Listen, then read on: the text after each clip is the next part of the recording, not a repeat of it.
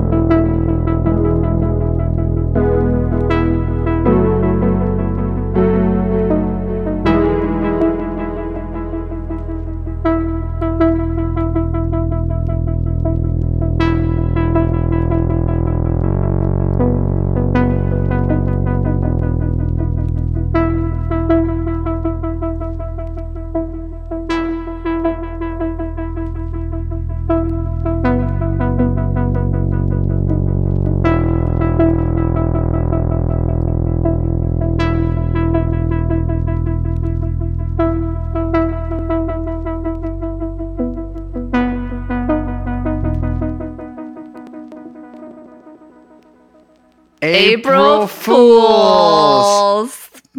That sounds so funny. April Fools. April Fools. You know, my yeah. friend was born on April Fools, and he has a tattoo that says, "It's my birthday, April Fools." That's it. I It's mean, my favorite. It's the pranksters. It's the pranksters' Christmas. yeah, the prankster. That's you. You think Alexander? What are you, stupid?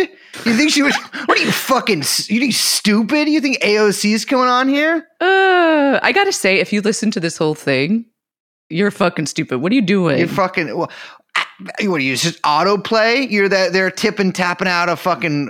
Could be. You're in Slack. Maybe you they're got this painting their playing? bedroom and they just left it on. You painting your bedroom? No, that's something that you have a pygmy do. You have teams of them who get up on each other's shoulders. All right. Well, you pranked. You got punked. You're pranked. We actually, I mean, kind of the joke's on us because we sat there while that played the whole time. Just staring into each other's eyes. We in couldn't silence. talk. Yeah, we I couldn't know. talk because then that would ruin it. And He's- the crazy thing is, Young AOC Chomsky's was a method producer. yeah, so- AOC was here. That's how far we're willing to go for it. I know. We went so far. We had her here, Mm-hmm. and then we threw her out. Yeah, but Just kidding. that's New York for you, baby. On that note, I'm Liz. We're doing a sign off for this. Yeah. Okay. You know all right, what? They deserve it. All right. Because they got punked, they got pranked, Yeah. and now you know what, bitch? You think I would estimate 0.0. I'm doing a lot of 0.0s in this episode. 0.0005% of people will actually skip to the last 10 seconds or whatever. You know to what, hear though? this. For that 0.005%, This is I for see you. you. I hear you. Mhm. You're valid. I'll give you Liz's home address. I'm Liz. My name is Brace. We, of course, joined by producer Young Chomsky, who is not dead, but alive. And we really will see you next time. Bye-bye. Let's go shoot. Jeffrey Epstein. Let's go shoot. Jeffrey Epstein. Let's go shoot. Jeffrey Epstein. Let's go shoot. Jeffrey Epstein.